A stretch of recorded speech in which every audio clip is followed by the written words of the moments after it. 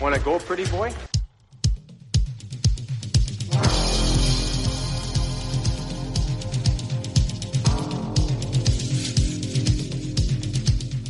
Two minutes by yourself and you feel shame, you know, and then you get free.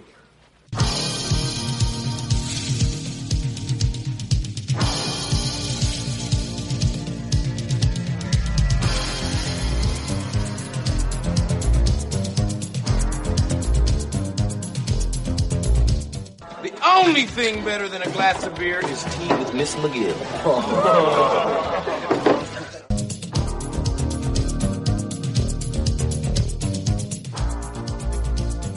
And welcome to the Fourth Line Voice Podcast. My name is Darren. Thank you very much for tuning in. Episode 327 of The Big Show, some Enforcer-based podcasting coming at you, brought to you by the Hockey Podcast Network. How's it going out there, folks? Sunday. Oh, here we are. Easy like Sunday morning. Or Sunday afternoon, I guess. It's 1:30. I think it's kind of a hot one here. Almost 30 here in the city of Bridges. Worked this morning. I wanted to get this out yesterday, but had a nephew's birthday to attend to and work and that sort of thing, so didn't get a chance. And then I'm thinking, I won't probably do a Sunday episode. Then I'm like, I'm just sitting here after work this morning, and I'm like, what the hell? I think I'm feeling for you folks. Well, we all have to get up and go to work Monday. You got the commute, so if you're listening to this in the car or the bus or the train, riding your bike, and like I said, you're in your cubicle or wherever you are trying to avoid Martha, put on the headphones. Hopefully they're Raycons. I can get you a good deal on Raycons. Those are good headphones. You guys should check them out. Next time you need earbuds, everyone's always needing earbuds and you're losing them and breaking them and everything else. Check out Raycon, THPN. Get you 15% off. Actually, this sounds really good. They are good. For reals, as the kids would say. But we'll get to that later. Well, what are we going to talk about today? Well, I mean, I just have to. I just have to continue to go down the rabbit hole of the hockey news and their top 5 enforcer lists. Because I just enjoy them. I don't know about you guys, but I'm... well, and you know what? And I have to be fair. The list so far actually haven't been that bad. I was hoping they were going to be an absolute train wreck.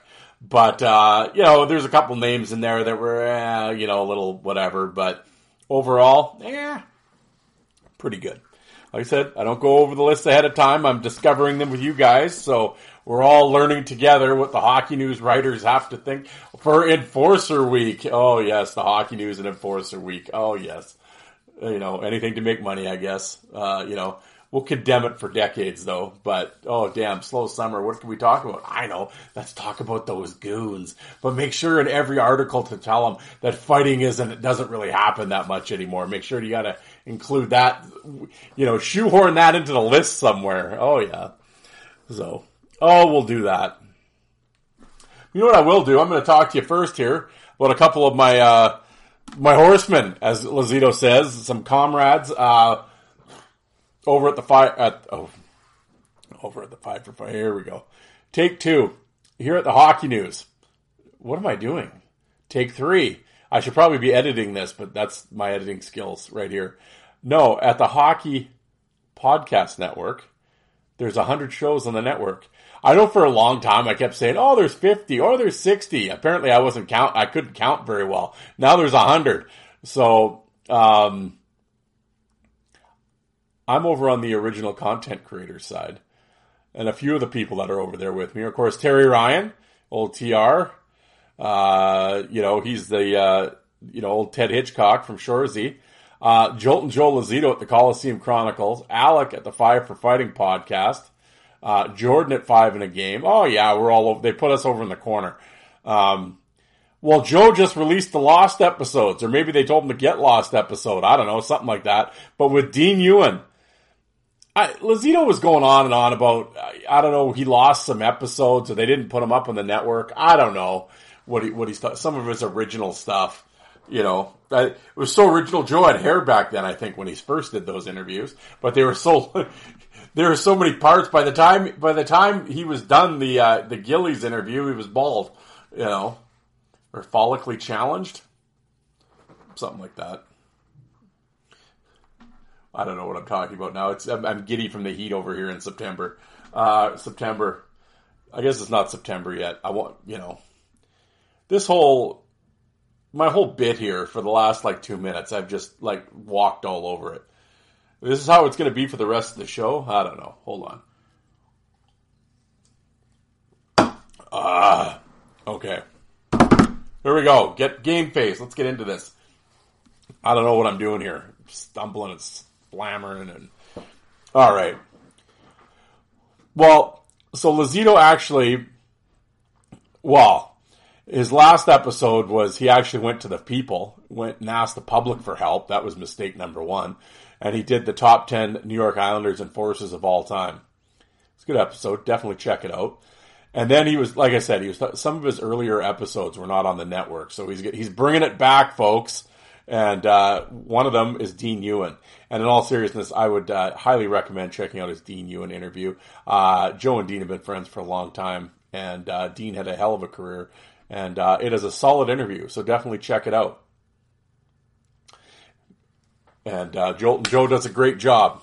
I'm telling you that right now.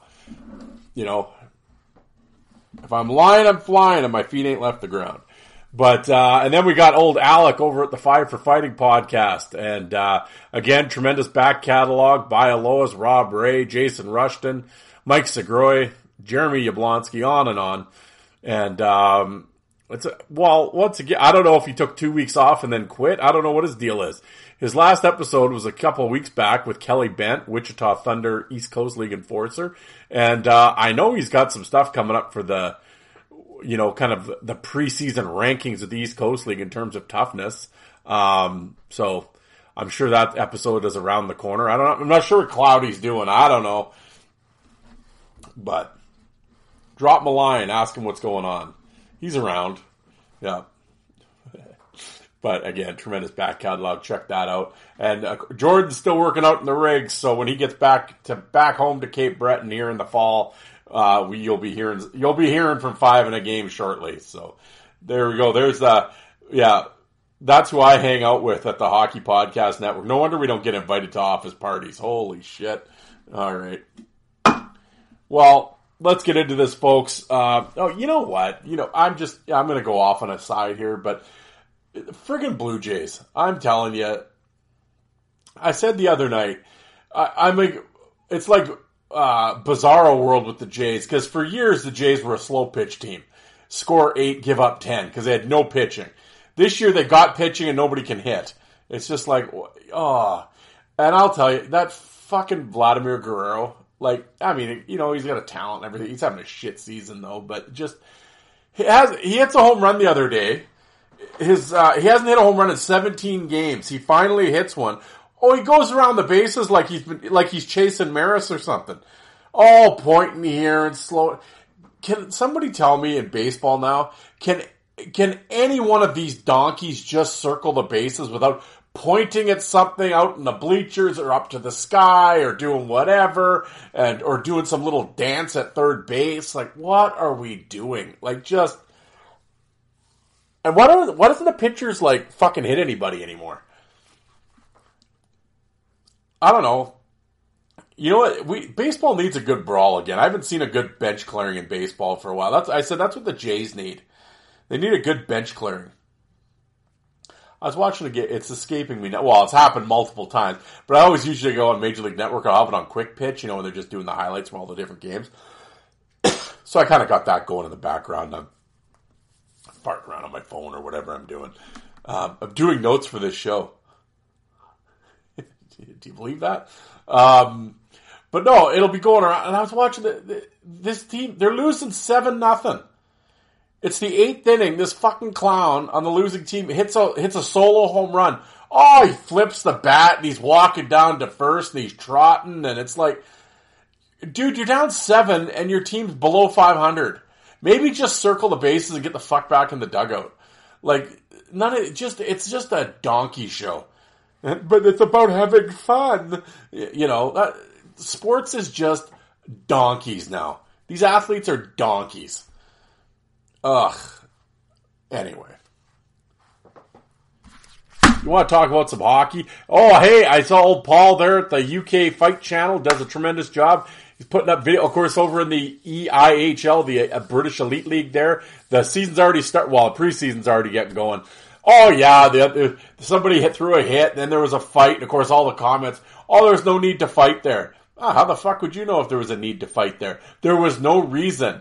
I always love these fans. There was no reason. How do you know? Were you on the bench? Were you in the dressing room? I'm just curious to how you know there's no reason. Yeah. Well, pretty soon if they keep doing that, nobody will hit anymore because they'll be scared to fight. Oh, wow. Wasn't that the point of fighting in the first place, dipshit? So your team doesn't get hit anymore? Try to keep up here. I know it's tough, but yeah. It happens all the time. Oh, yeah, all the time. Yeah. Sure. I love that. What? I mean, but that's the agenda that's been pushed. I mean, you have players fucking pushing that agenda now in the media every time there's a hit, there's a fight. There doesn't need to be. And oh, yeah. Meanwhile, you have half a dozen teams with single fight digit total team totals for the year. Oh, yeah. Yeah.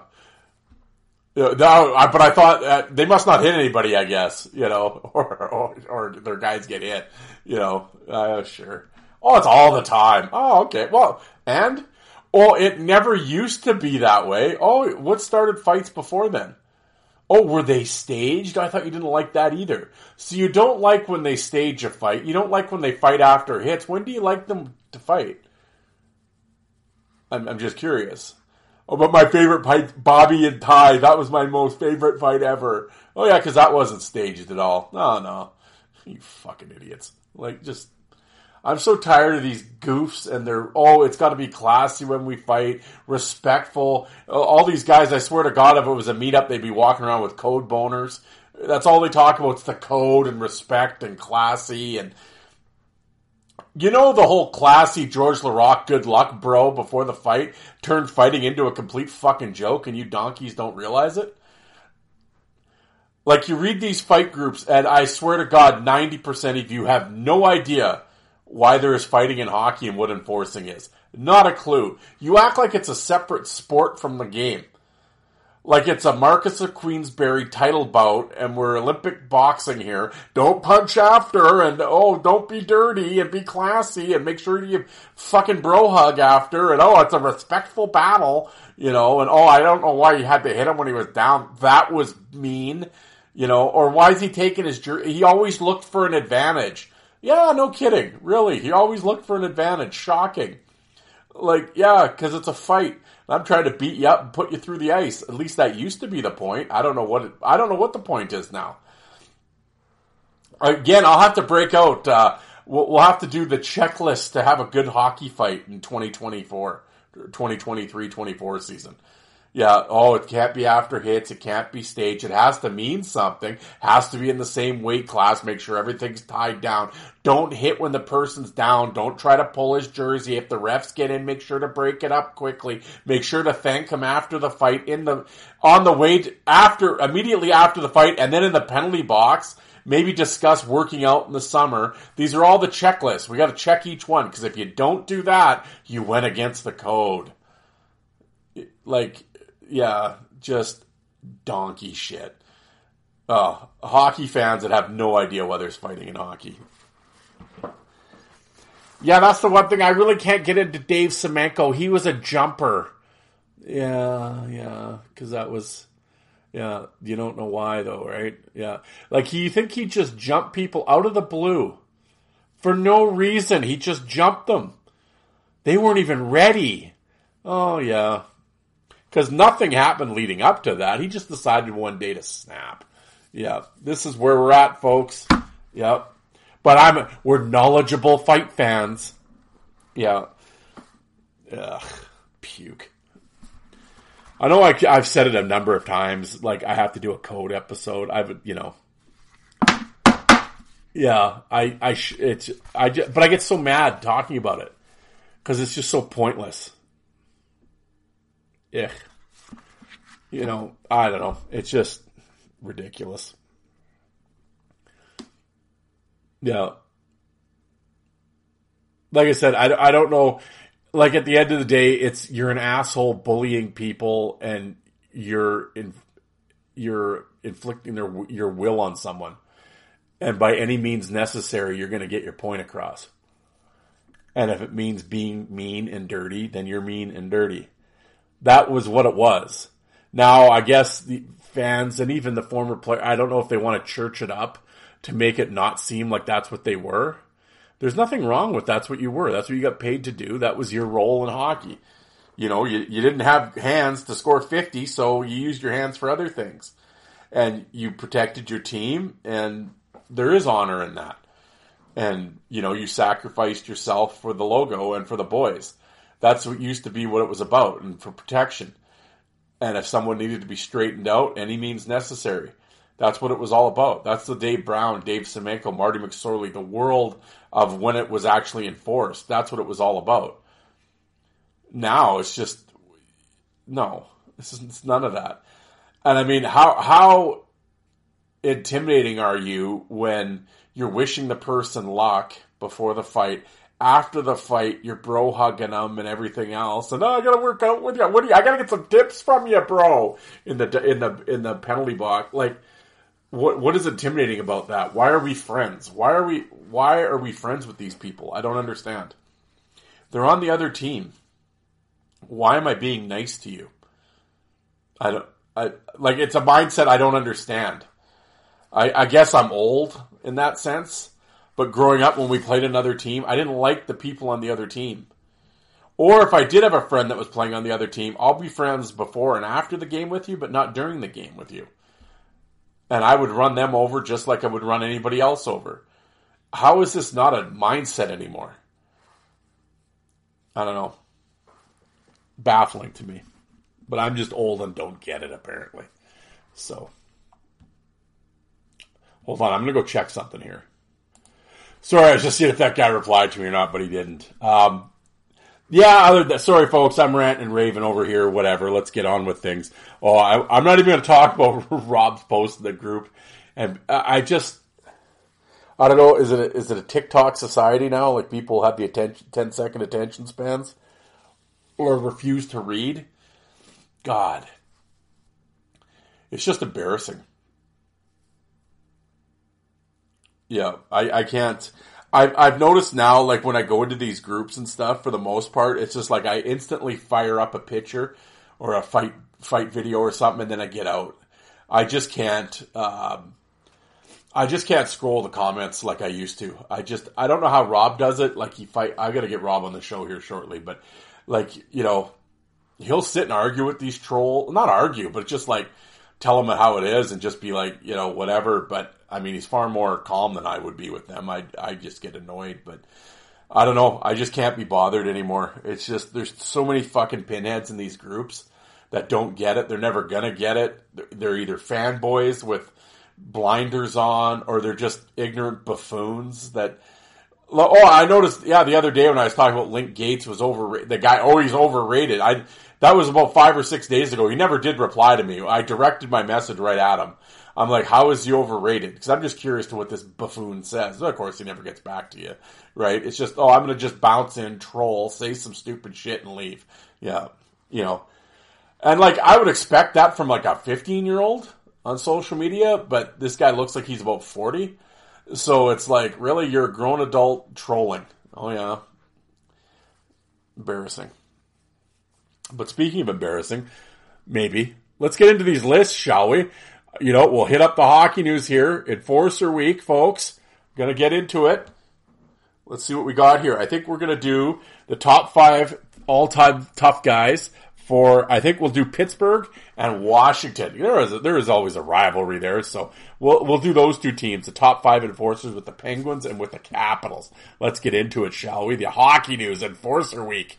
And now, here's a word from our sponsor. Even if you're not going on vacation, summer's all about the vacation state of mind. Whether I want to listen to Metallica or Kiss on repeat, or just need to retreat inside my own head for a bit. I love creating my own summer soundtrack by popping in the Raycon wireless earbuds. So much going on all summer. Sometimes you need some upbeat music to pump you up before you see people, or to stay calm, or some guided meditation. I mean, if you're at the gym working out, or, when I'm at work, you're in and out of the truck, so you miss the tunes, or your favorite part of the song's coming up, so you want to stay in the truck. Just put the headphones on and, the earbuds, and away you go, and they sit in your ear perfect, and, you don't miss a single, guitar riff from the old hair metal days. I'm dating myself here with a Skid Row reference. How's that one for you? So let me tell you now, Raycon's the best way to listen. Use earbud tap functions to toggle between 3 customized sound profiles, noise isolation, awareness mode. Raycon has 32-hour battery life, including 8 hours of playtime, so you can listen to what you want, when you want, for a really long time. They come with custom gel tips for the most comfort in-ear fit. And they start at half the price of other premium audio brands, but they sound just as good. And Raycon's come with a 30-day happiness guarantee, so you really can't lose. So create your own soundtrack with Raycon right now.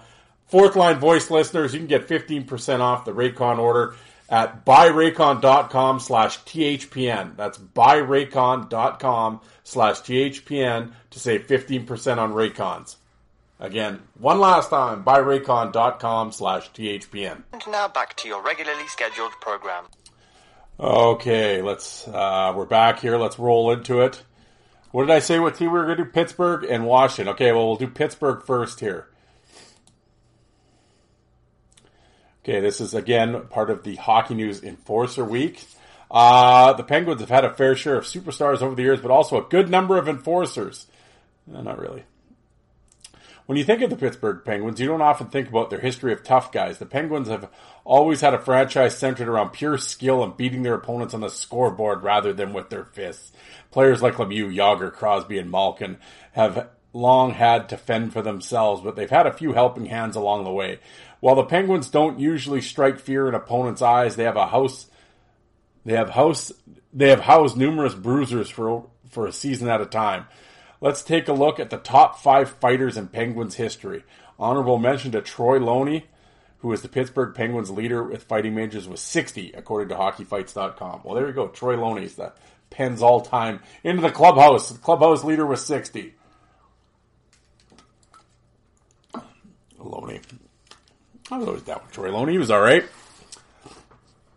I can already see peeking out here at number 5. So these guys actually went 5-1. Well, I'll give them credit for that one. All right, number 5. Am I recording? Hold on. I got to check my stuff here. Yeah, all right. Number 5, Marty McSorley. 134 games played, 378 minutes, 31 fights with the Penguins. One of the toughest guys in NHL history, is well known for being Wayne Gretzky's bodyguard. McSorley got his start in the NHL with the Penguins. 20-year-old as a rookie, McSorley dropped the gloves 20 times, racking up a total of 224 minutes in the 83-84 season. While the majority of his work with the Penguins, McSorley returned to Pittsburgh to start the 93-94 season with one of the greatest fights ever seen versus Bob Probert. The two heavyweights stayed on their feet and tossed punches for almost 2 whole minutes before officials finally stepped in. McSorley's time in Pittsburgh was short, but without his time in a Penguin sweater, who knows where his career would have gone. Right out of the gate, old school Marty. I always said, after Marty left and went to Edmonton, LA, I always say he was like a Smythe Division guy. He was a West Coast guy. I thought Marty did his best work out in the beaches. His second go-around with Pittsburgh, the fight with Probert was great, but because he was in New York, too. Does anybody remember McSorley as a Ranger? Exactly. But yeah, I mean, I've always said with Marty, one of the greatest enforcers of all time, which is different than fighters. He's a great fighter as well. I would probably have him in my top 10. Like I said, my top 10 always sort of, kind of like 6 to 10, probably switches up depending on which way the wind is blowing. But if he's not in the 10, he's he's around about there anyway. But great fighter. Love me, Marty. Shitty how it all ended. He'll forever be known for the Brashear thing, which is unfortunate. But, I always say he played 900 games before that, though. But truly understood what an enforcer was and what the role was. And, if you go to YouTube, I want to pump up my YouTube channel, Fourth Line Voice on YouTube. Subscribe, check it out. Got over 2,000 videos. Just type in Marty McSorley Enforcer or whatever, and basically it's a clip from Ice Guardians, and the Last Gladiator, the nylon one. Wasn't that? I think, yeah, no, it was. Well, I know I think that's where it was a DVD extra, yeah, so it has to be from the nylon one. And basically it's about an 8-minute thing, and Marty just talks about enforcing. And he breaks it down. And it's funny, some of the comments that have been underneath on the YouTube section, it's like, because younger people are just watching this, and I mean, that may as well be the fucking Richard Kuklinski talking to them, right? I mean, they're like, who is this psycho and whatever, but that's what enforcing was back in the day, and that's what an enforcer is. And as I was saying earlier in this episode, how these fight fans and these groups don't understand what it is, yeah, they should go watch that video and figure it out, because McSorley lays it out. So, I'm down with Marty. Number 4, Rick Tocchet. 150 games played, 435 minutes, 15 fights with Pittsburgh. 15 majors doesn't seem like much in the grand scheme of things, but there's no doubting the impact Tocchet brought to the Penguins. More than just a former Flyer tough guy, Tocchet was a huge help to the Penguins offensively, scoring 179 points in 3 seasons. The Penguins never had much protection for their star players, especially in the early 90s, but Tocchet was able to provide a tough edge and scoring ability. In the 92-93 season alone, Tocchet put up 250 minutes and fought Sabres Brad May on 3 separate occasions. The Penguins won the President's Trophy. I mean, Tocchet's one of the best power forwards of all time. Probably should be in the Hall of Fame. Yeah, I mean, I love Rick Tocchet. He's one of my favorite players of all time.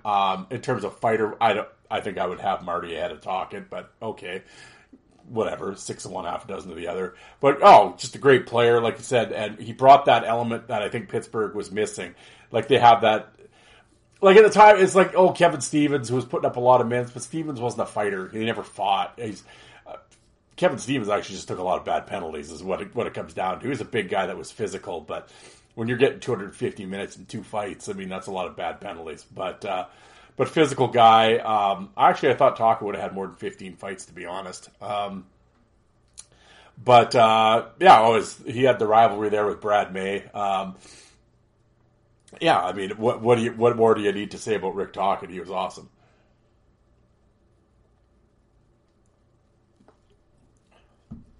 So, number 3, Jay Caulfield. I'm actually pumped Caulfield's name gets mentioned. I gotta say, this this guy's kind of on top of shit. All right, well, let's see what he has to say. 194 games, 700 minutes, 43 fights. Jay Caulfield is an underrated fighter in Penguins history.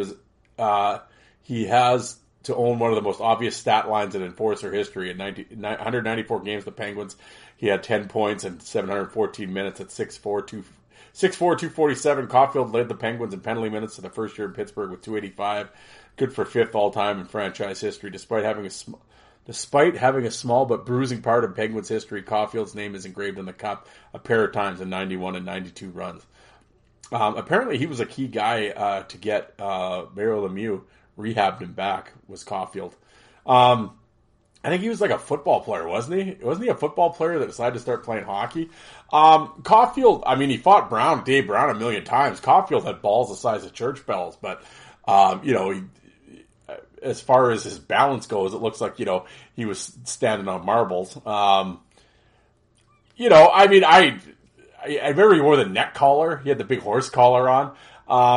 Yeah, I mean, he had the big chin. Like, he looked like, if you looked at him just visually, he looked like a tough dude. When you see his headshot, he's got the big, the granite jaw and fucking stone glare. And yeah, I mean,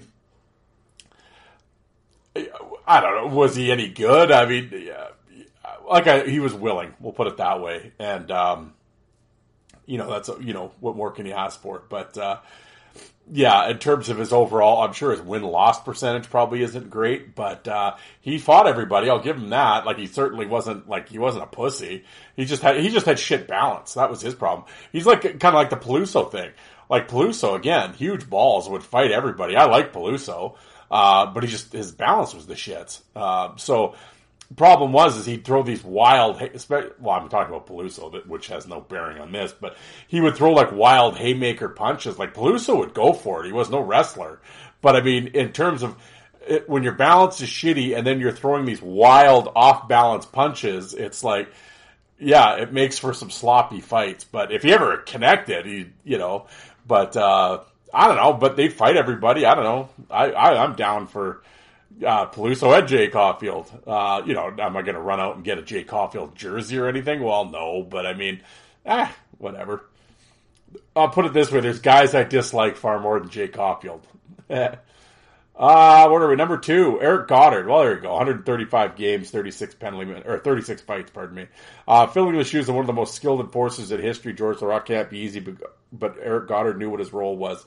In the late 2000s, early 2010s, it was clear fighting. And enforcers were I cannot read. We're beginning their decline of prominence in hockey. See how I said they have to shoehorn this shit into everything? Goddard did what he had to do to keep it alive, averaging more than 2 minutes, two-minute minor per game with the Penguins. Goddard made an immediate impact upon his arrival in 08. During the 08-09 season, he picked up 171 minutes, 21 sparring matches. Arguably, his biggest claim to fame at the Penguins is to be involved in the Islander in the infamous brawl game, February 11, 2011.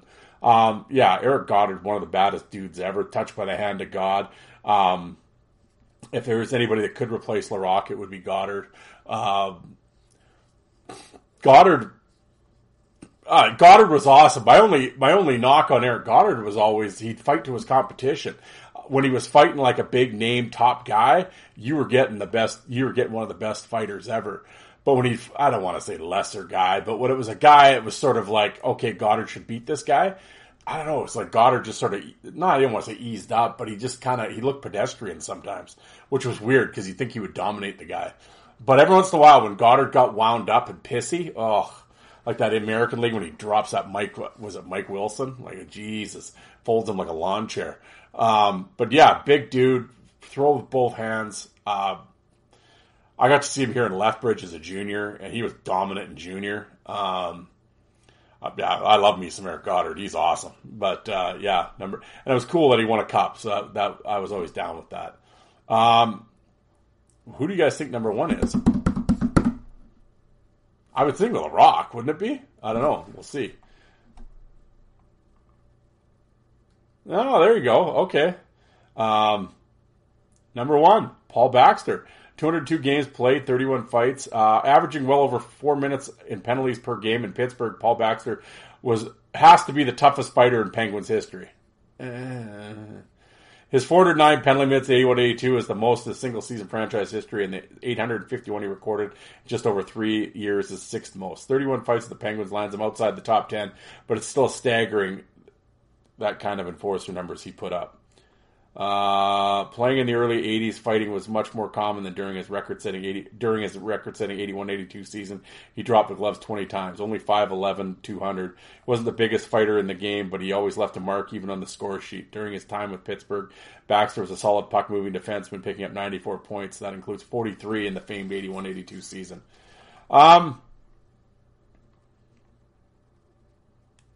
At least they got him in there and everything else. Now, would I put Paul Baxter in terms of fighting ahead of pretty much any of these guys that we took? Well, maybe Caulfield, but I wouldn't have him ahead of. I know what this guy's trying to say, but I would not have him ahead of Goddard or McSorley or Tocchet. Baxter was more of a pest than anything else. Cheap shot. He had a few moments there. I mean, Ben Wilson? He popped there. I thought he was asking for a death wish. Ben Wilson, Ryan. Inside joke. I'm not going to sit here and try to, like I said, I was like 6 years old when he was playing. I've seen some of his fights. He wasn't the greatest fighter. I've read stories about him. I know a lot of guys hate him. He was kind of cheap, dirty with his stick. Certainly ruthless. But I could see why he's on the list. I think I would have the orders flopped around here a little bit. I don't have a real issue with the 5 guys that he listed. I'd swap the names around. But that's the one thing always with the Penguins though. Never. They always had like I always call it like the rent-a-goon. They'd have a guy for a year. Like they'd bring in Goddard, or they brought in Laraque, or they like brought McSorley back for the 1 year. It was always like this 1 year shit.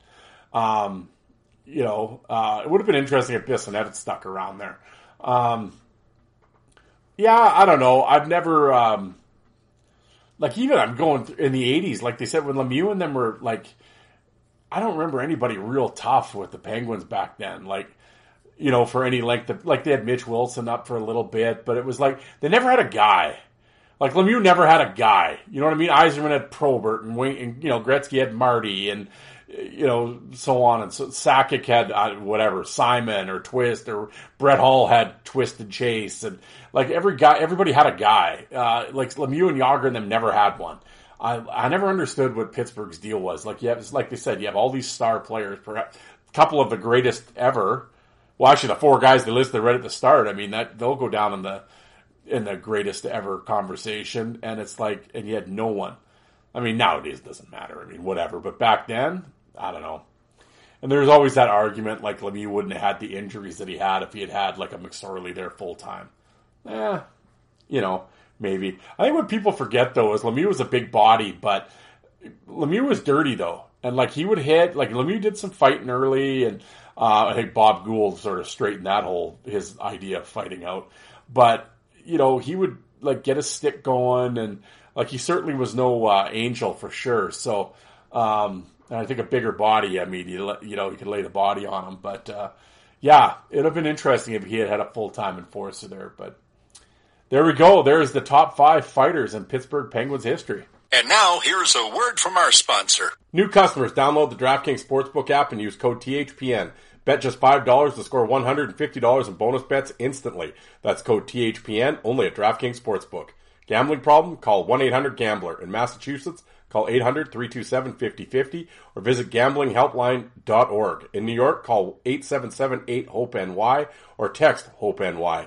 In Kansas, call 1-800-522-4700 on behalf of the Boot Hill Casino and Resort. In West Virginia, gambling problem? Call 1-800-GAMBLER or visit www.1800gambler.net. All games regulated by West Virginia Lottery. Please play responsibly. In partnership with Hollywood Casino and Charlestown Races. In Connecticut, help is available for problem gambling. Call 888-789-7777 or visit ccpg.org. 21 plus in most eligible states, but ages vary by jurisdiction. See DraftKings.com/sportsbook for details for state-specific responsible gambling resources. Bonus bets expire 7 days after issuance. 1 boost per eligible game. Opt-in required. Max bet $50. 10-plus leg required for 100% boost.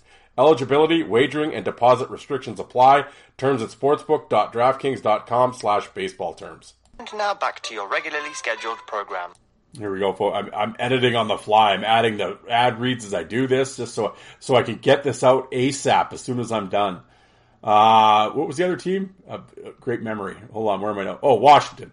All right, here we are. Washington. Here we go. The top 5 fighters in the Hockey News Enforcer Week. Top 5 fighters in Capitals history, from Tom Wilson to Alameda, Craig Berube. The Capitals have been lucky to be on the same side as quite a few of the league's toughest customers. From Tom Wilson, as part of the Enforcers Week, we're going to have the top 5 fighters to ever lace them up for the Capitals. Here we go. All right. Number 5, Scott Stevens. Oh, that'll bring some heat. 5th overall pick from Washington in the 1982 draft. Stevens made his mark as a franchise, one of the top defensemen and best enforcers. Made his mark in the NHL with a highly applauded stay-at-home style, but he also with hard hits, big body checks, and willingness to fight when he had to. It made him a major asset for the Capitals over the course of 8 years. 6'2", 215 blue liner, was a heavyweight who packed a punch and played a hard-nosed, unforgiving game. He also broke out as a strong puck-moving defenseman who could be a major threat on offense and rack up points and penalty minutes. He averaged well over 150 per season during his tenure in the district. Stevens became a regular Norris Trophy candidate over the course of his career and led him to become the captain of the New Jersey Devils, where he did move on from DC. When he did move on from DC, he still goes down as one of the best fighters to ever drop him for the Capitals. That's why he makes number 5 on our list. Yeah, early on, Scott Stevens did a bunch of fighting when he first came up in the league. Came up at 18. I mean, was already a man, really. Huge hitting defense. Well, I mean, Scott Stevens used to hit people. Yeah, no shit. Everyone listening at the same time. Yeah, I mean, he often gets, later on in his career with New Jersey, he basically stopped for a couple fights a year. It's interesting. He stops fighting and fights a couple times a year and gets called a pussy, and then Larry Robinson only fights a couple times a year and he's a killer. Yeah, it's interesting how that mindset works. Because Robinson hit people too, so anyway, I digress. But yeah, early on in Washington, he had some big fights. McClellan, Jay Miller comes to mind. Again, I'm like discovering this with you guys, so it's not like, hold on, I went through his fight card. But yeah, I know he did a bunch of fights. The majority of his fights came as Washington Capital. So there we go, number 5. All right. Number 4, Dale Hunter. Washington's all-time penalty minute leader and former captain, takes the 4th spot with 63 career fights. After 7 seasons in Quebec, he earned the nickname Le Petit Peste, little nuisance, with the Nordiques. Hunter came over to the Capitals and made an immediate impact. He brought a lot of offense and scored one of the biggest goals in franchise history in the 88 Patrick Division. But it was also his physical, booming hits and grit that made him a legend and a quick fan favorite. 5'11", 198 winger, was renowned. Beloved presence in the dressing room that also led by example, often being the first to take the ice at practice. Against his opponents, he piled up hits, racked up pims, engaged in fisticuffs, and one of the league's toughest customers and most difficult players to deal with, both physically and an offensive threat. He's the league's 2nd all-time penalty minute leader to boot. While he was made an example of in 1993 with Gary Bettman doling out 21-game suspension for dirty play. Hunter's rough and tumble style was one that made him critical leader. Combine that with the offense and ties to the organization, the same one that led to interim head coaching job in 11-12. He's one of the Capitals' best fighters to ever play. I don't know if I'd call him one of the best fighters, but he's one of those guys that you definitely want on your team. Was an offensive threat, or he could score. He played dirty, but passed, get guys off their game, would walk that line. This is clearly a Washington, right? He was made an example of. Oh no, his hit on Turgeon was bullshit. That's not being made an example of. That's just being a fucking idiot and getting what you get. And I understand Turgeon's was a softie, and everybody I've heard from different people that Turgeon was a little, had a little heat with people, but there's no denying when he scored at his hand and then Hunter runs him that it was a dirty play. And I've had that argument online with a few people that think it was justified. I'm not really sure what the justification would be, but now the number of games can be debated. I don't know if it was worth 21. I can't remember if Turgeon was actually hurt on the play or not. I can't remember. But I think at that point, it was just such a out of the box thing. Like it's not like, it was a high stick or a cross check or a hit from behind. Like those happen and you have something to base it off of. What Hunter did to Turgeon, I don't remember ever seeing before. So it was like, I'm not saying it never happened. Off the top of my head, I don't remember it. So it's not like, there was a precedence here. I had no sympathy for Hunter at that point. But at the same time, I'm not going to sit here and deny that, I wouldn't want Hunter I wouldn't want him on my club. No, of course you would. But yes, rev up your motorcycle again. Everyone wants to hear it. Yeah. It'd be interesting, but I would not call him one of the, and that's the thing, as I'm sitting here, I don't think I can ever recall like a great Dale Hunter fight. Like where it's like, he really kicked that guy's ass. I don't, like he obviously fought, I know that, but, I don't know. I don't know if I would start racking up Dale Hunter as a great fighter, but he would certainly do it without a doubt. All right, here we go. Who's number 3? Craig Berube. Oh, there we go. When it comes to old-time hockey definition of an enforcer, there's no one who did it arguably as well as Craig Berube. Known as the Chief, his reputation known in the NHL debut was 16 penalty minutes and 2 fighting majors. From there, he was one of the league's most feared players thanks to his willingness to drop the gloves. He didn't average the most ice time with Washington. Granted, he spent the majority of it in the box. And in 419 games in D.C. over 7 seasons, he amassed 1,200 penalty minutes.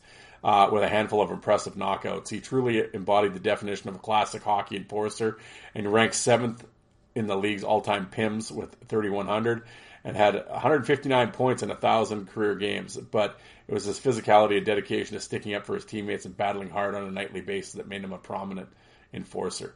Yeah, Craig Berube's one of my favorites. Definitely like I'm a top 15, top 20 guy for me all time. Did it for a really long time. Was effective. He's one of those guys that you go back. I mean, Laws caught him, and I mean he had a couple. Everyone takes losses or gets dropped, but Berube did not get in air quotes beat up very much. He was real fast. His fight card's tremendous. Fought everybody. Was really fast. Could get in there. I'm not sure I don't know if I'd call Craig Berube a huge power punching guy. I mean, he wasn't throwing pillows either, but I think he was just those real quick hands, lightning quick, flurry. I mean, he caught Karen's. I can remember that one because I just watched that fight actually a couple of days ago. I mean, over the years, I'm sure he caught a few people. It's escaping me right now as I'm staring out my window and yelling. But in terms of enforcing, did it forever. I don't think you'll ever hear a player talk anything bad about Berube. Knew his role, knew his job, did it forever. I'm pumped that when he went to coaching that he won a Stanley Cup with the Blues. That was cool. And he just has that look when you go back. He's missing the front teeth, the long hair. I have a real cool picture of watching with him going off the ice. And he's like, he's got after the fight and no teeth. And he's just scary as shit. Like, hell yeah, Craig Berube, I'm down, man.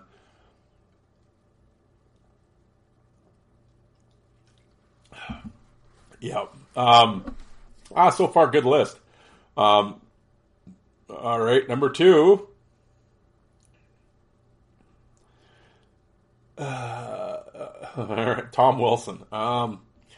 Lazito is just almost ready to come out of his seat on the train right now. Hold on, Joe. Let's see what they got to say.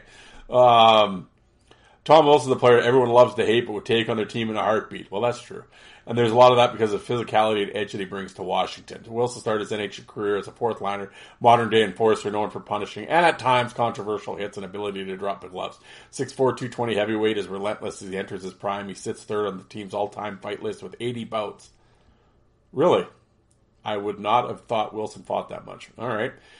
His Game 7 fight against Braden Colburn in the 2018 Eastern Conference Final arguably gave the team a major spark needed to win and advance to the final, where they finally exercised demons and won it all. Not only can he win a fight and play the enforcer role, but he's now a fixture on the top 6 that has shown the ability of being a 50-point scorer. At the same time, he plays both specialty teams as one of the best penalty killers. Looking at his impact and versatility, as well as his modern-day impact as an enforcer power forward, Wilson takes number 2 on our all-time enforcers list, especially with him poised to take over the Capitals' all-time fights leader in a couple years. I didn't think Wilson fought that much. That surprises me. I like Tom Wilson. He's an asshole. I like that he runs around and hits people. I think he had a bit of the injuries the last couple years. I mean, he's a product of his environment in current hockey. But big guy, talented, has skills, and every team would want Tom Wilson. In terms of fighting, if this is a list of the best fighters, am I having Tom Wilson ahead of Craig Berube? Oh, hell no. I think I would have Wilson ahead of Dale Hunter. I would not have him, Scott Stevens. I don't. Yeah, maybe ahead of Stevens. Yeah. But not ahead of Berube. I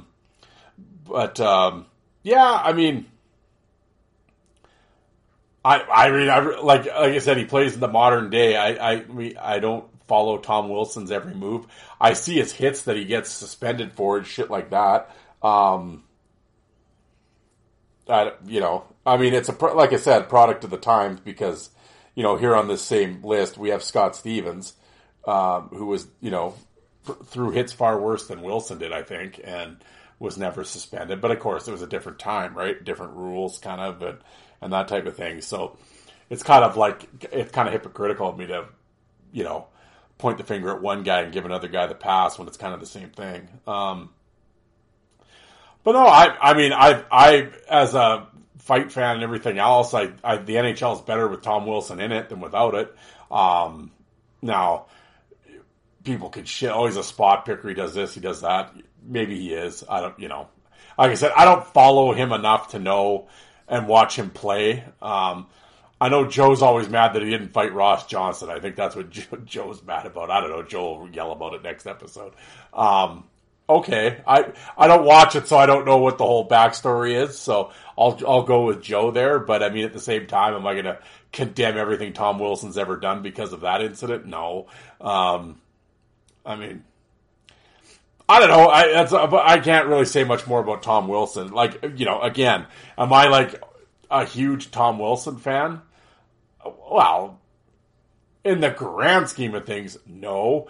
But I mean, if you ask me about today's players, yeah. I mean, I wish every team had a guy like him because I think the game would be a little more exciting. But yeah, that's fine. Oh, I wouldn't have it number 2 on the list, but okay, he's on the list. Who's the number 1 enforcer in Caps history here, folks? Yeah, it's interesting. Washington, much like Pittsburgh, I don't know has Washington ever really had a guy? To be completely honest, sorry, folks, just had to close the window here. All right, who is the number 1 guy? There's, I will say, as we go, a few omissions off this list. We'll see. Number 1, we'll talk about that in a sec after this. We'll see. Well, I guess they kind of blew that. I just remember reading the intro, they kind of mentioned that already. Alan May, number 1.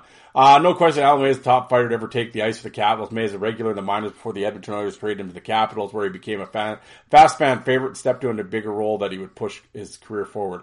Known for his hard-hitting, gritty, and merciless game, May made his opponents' nights miserable night after night. Most importantly, though, he was a protector of his teammates and one of the most feared enforcers. To this day, he holds the single-season record, 339, ended up totaling 1,300 minutes during his stint with the Caps. May also is a franchise leader at all time with fights dropping the gloves 91 times in 5 seasons. 6'1", 200-pounder would go toe-to-toe with the likes of Domi while never shying away from a scrap, whether in response to a hit sticking up for a teammate or simply trying to spark some energy. May is still loyal to the franchise, offering insight and analysis on Capitals as a TV personality for the sports network as its loyalty, as well as has finally helped Washington reach new heights in 1990 that makes him our number 1 fighter. Yeah, I mean, Alan May, yeah, he did it for a long time. Like I said, he's the all-time Caps fight leader. I don't know about, he was one of the most feared enforcers. I don't know if I'd go that far. He was certainly willing. Again, off the top of my head, I don't know many huge Alan May victories over like top guys. But he was certainly a willing combatant. No denying that.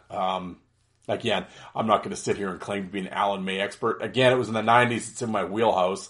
Like I've said, I've seen him fight. He had trouble with Domi. Domi buckled him a couple times. I know that. Yeah, left-handed cross grip guy. He's an old SJHLer, so, he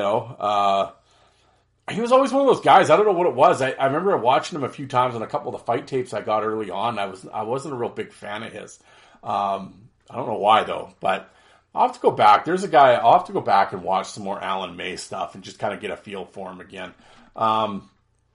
Yeah, again, as far as fight, like, again, I don't know what, like, with the criteria being like, oh, he had the most fights, so he's the number 1 guy, or he's the, because is Alan May a better fighter than Craig Berube? Well, no, he's not. And, so it's like, well, so then Berube should be first then. But so it's like, I'm not really sure what their angle is with doing the list. In terms of it's the best fighter who with the longest tenure, blah, blah, blah. Like, it's like, I'm not quite sure, but, do I have a huge problem with May being number 1? Well, no. I mean, if he's your all-time fight leader on your team, okay. If that's the angle you're going with. But if it's like, oh no, we're going to line all these guys up and they're all going to fight, we're going to have a tournament or something, and who's the best Capital? Well, Alan May ain't winning that tournament. So, I guess that's all. And then to go further into the glaring omissions, as they say, off the top of my head, well, Chris Simon is one. Brashear might have been at the end of the line, but I would still have him ahead. Like, he's still a better fighter than Scott Stevens, Dale Hunter, and Tom Wilson. So, even at that point in his career. Well, John Erskine. There's another guy that I would have ahead of some of these people. Brendan Witt, maybe. Stephen Peat. So there's a few names there. I mean, like I said, I guess I get, like, if it's just a straight up who is the best fighter, well, then you need Brashear on here. You need Simon in here. Well, I would have Pete ahead of Wilson. I'd have him ahead of Scott Stevens, Dale Hunter.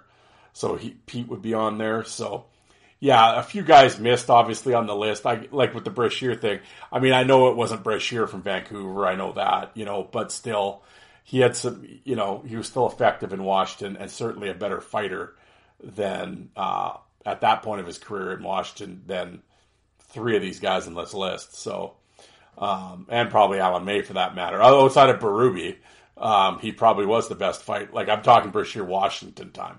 Overall, for a career, I would have Brashear ahead of Berube. But for their terms of their Washington lifetimes, I would have probably Berube ahead of Brashear at that point. But they would be, and then Simon would be in there. I probably would have Alan May in there. He'd be my 5, I think. I think I would go May.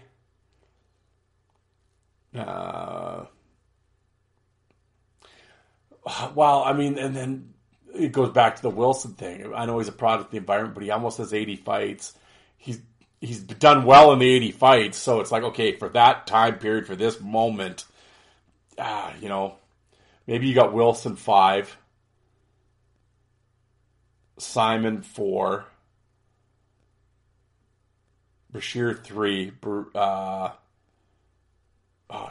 what? I get Pete in there. Oh, I'm messing myself up.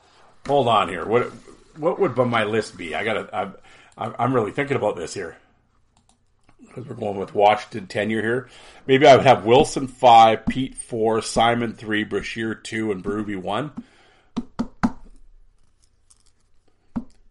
Yeah, maybe. Yeah, I would say, or maybe would I have Erskine instead of Pete? I don't know off the top, or would I have Witt instead of Pete? I'm trying to think how many fights Pete had. He looked good in his fights, but he wasn't there for very long. So, maybe Engelstad. Maybe I'll put. He only played 2 games, didn't have a fight in a Caps uniform, but maybe I'll put Mel in there. But anyway, folks, there you go. There's the Washington Capitals top 5 enforcers according to the Hockey News. Not hideous. I mean, I won't. I can't shit on it too much. I mean, they had decent names in there, but it's again, I don't know about the order.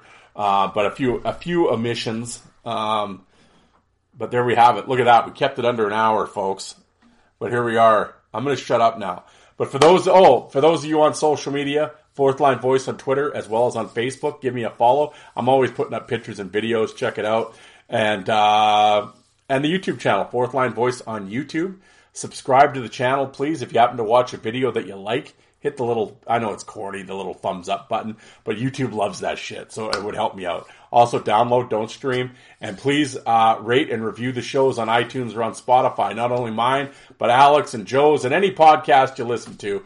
I know the creator and the content creator, it's how you can help us out. So it's just a little thing you're doing. It's in your hand. It's right there. Just boom, hit the star rating, and we're all better for it. So there we go, folks. All right, guys. So this is your Sunday episode. Let's go out and attack the work week, and I'll talk to you cats on Wednesday. I've been asked a couple times. I always get asked this question, but I didn't get it. You ever doing interviews anymore? I've got some interviews coming.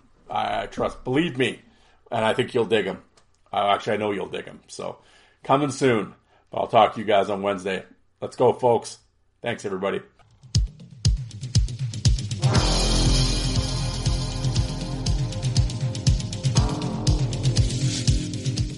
And you people that don't like fighting, how many of you did you walk out and get a coffee while that was on?